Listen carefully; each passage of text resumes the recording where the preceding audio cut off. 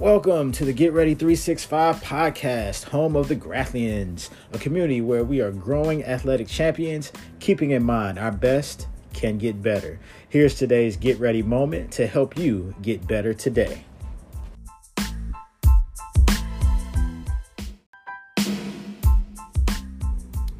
We are continuing our series of episodes called Challenges for the Grathlian. Today's challenge is to spend time with God. On Sundays, we also share different Bible verses to help along the development journey. Today's Bible verse is Psalm 119, verse 105. Your word is a lamp to my feet and a light to my path. Along my journey as a Grathlian, spending time with God has been crucial. It is foundational to forming my beliefs and values. It has guided me in making some life-changing decisions.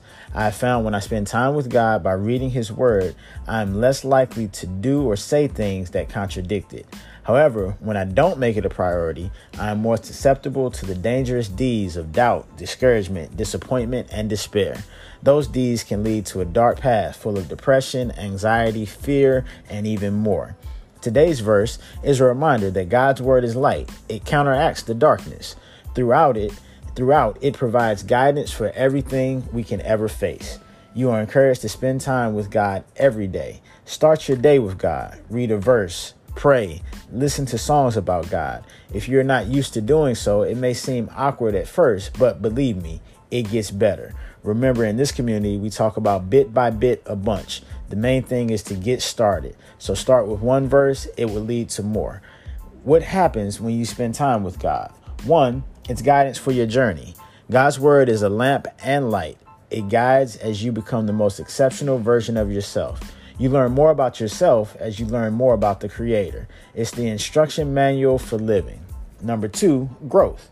The more you spend time with God, the more you grow and take on His character. Things that once bothered you won't bother you as much. You have a different perspective. You develop new insights. You won't remain the same. And 3, gratitude. You find yourself more grateful as you avoid some of the pitfalls and traps that are out there.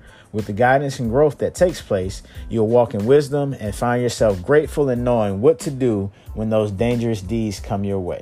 Today's challenge is to spend time with God. You will gain guidance for your journey, growth, and gratitude. You also counter the dangerous deeds by having discipline, direction, and determination and drive as you develop and become the most exceptional version of yourself, God's way. Remember, it's not too late. Discover, develop, dominate.